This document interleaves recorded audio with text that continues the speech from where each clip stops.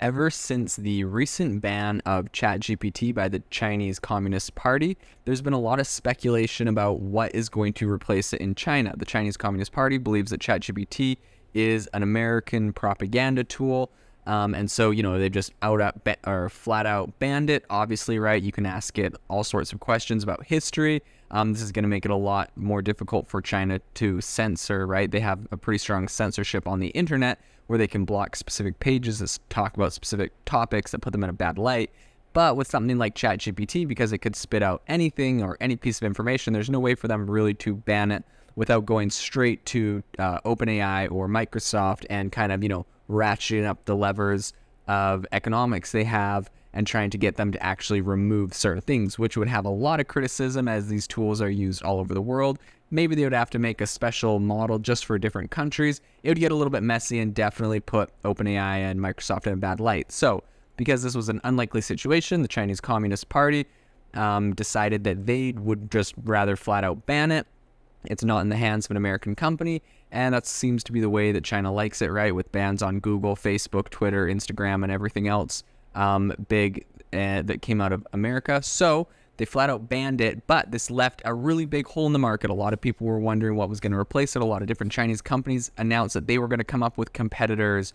And so it's leaving a lot of people, questioning, will China be able to actually come up with better versions of ChatGPT or something even similar? So recently, China's Alibaba group announced that it actually announced that it had a generative AI model, and it actually started showing it off to people. So its version of this, tech chatbot is said to be integrated into all of the company's apps in the near future, which is going to be really big for China. It's called Tongyi Qingwen. It's an AI large language model, and it's essentially used to do a ton of different things. In their demo, they had it drafting invitation letters, planning trip itineraries, and advising shoppers on types of makeup to purchase. And, this is all the same kind of stuff we've seen from ChatGPT, nothing new. And an interesting thing is when they did their big launch, this is something I always look out for, was this a live demo or was this a film demo? So in this case, it was a filmed demo, essentially meaning it could be just completely fake that they have it. I'm not saying that that's the case, but film demo doesn't mean anything because anyone can, go use Adobe Premiere and just make a fake filmed thing and all the answers are perfect because you just put the answers in your video. So I'm extremely unimpressed with filmed demos. That being said, this thing looks like the same technology. If it wows anyone, I don't think that they're following AI very closely because it would appear that OpenAI is already miles ahead of them with GPT-4 and plugins and everything that they're already integrating into.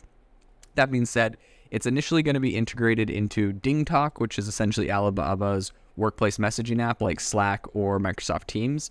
And it can be used to summarize meeting notes, write emails, and draft business proposals. It's also going to be added to Tmall Genie, which is Alibaba's voice assistant, right? Like Google Voice or Alexa or Siri. The technology, as they say, will bring about big changes to the way we produce, the way we work, and the way we live our lives. That's the CEO, Daniel Zhang. He told a live-streamed event that. And the AI models like this are part of the big picture for making AI more popular in the future, he added.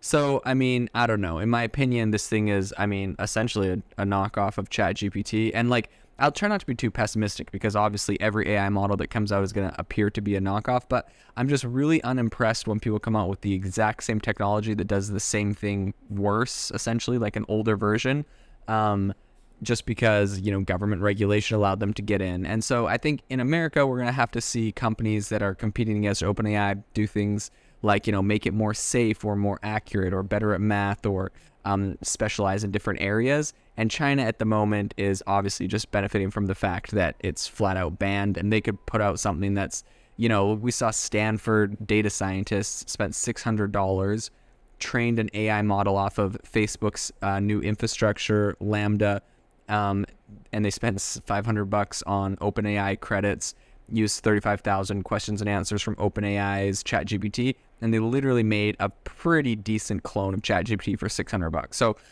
that being said, I'm incredibly unimpressed when people are just doing very, very basic language models. ChatGPT, this stuff is, it seems like it's rocket science, but because OpenAI has already done so much work building out sophisticated models, it is not hard to follow in their footsteps. And so I'm unimpressed until they're doing something new or innovative other than what's been available for the last, 4 months with OpenAI. So obviously, global interest in generative AI is at an all-time high right now. Microsoft backed ChatGPT and gave him like $10 billion. So this is something that has been really hot. And OpenAI and ChatGPT actually were really popular in China for a moment before it was all banned. But a whole bunch of other Chinese companies also revealed or teased they have AI models or chatbots in the works. So their search giant Baidu announced it has something called ErnieBot. They announced this earlier this year, but still that is only in trial for different users that are essentially signed up for their, pre-trial. And that's kind of similar to Google and Google Bard. They haven't really opened that up to the masses yet. On Monday, a Chinese AI company, SenseTime, they unveiled a bunch of new AI products, and they also have a chatbot called SenseChat. So the CEO of Alibaba and a bunch of other companies working on AI models are kind of like at the starting line of this whole new phenomenon in China, right? The growth was stunted. We're seeing this in other countries too, banning it, like Italy and other, Germany is talking about, and a couple other European countries. It's going to be interesting to see if these companies that ban it fall completely behind, because obviously OpenAI has the most money and it's been doing it the longest.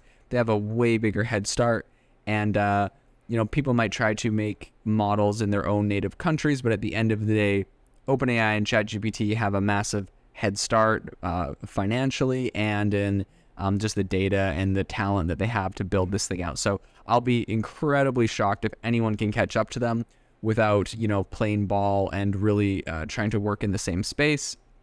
It's interesting to note that shares of Alibaba went up about 1.5% when they announced this, and shares of SenseTime, which initially surged a whole bunch, were later down like almost 3% after they announced theirs. So, it would appear that their product was not received with all the hype. And to be honest, this doesn't really shock me. I'll be pretty shocked if, these announcements are really helping any of these major tech companies really crank their stock prices up or their valuations up a lot, just considering that a lot of people are able to do this. People are understanding how it's done. AI models can be trained for relatively cheap nowadays.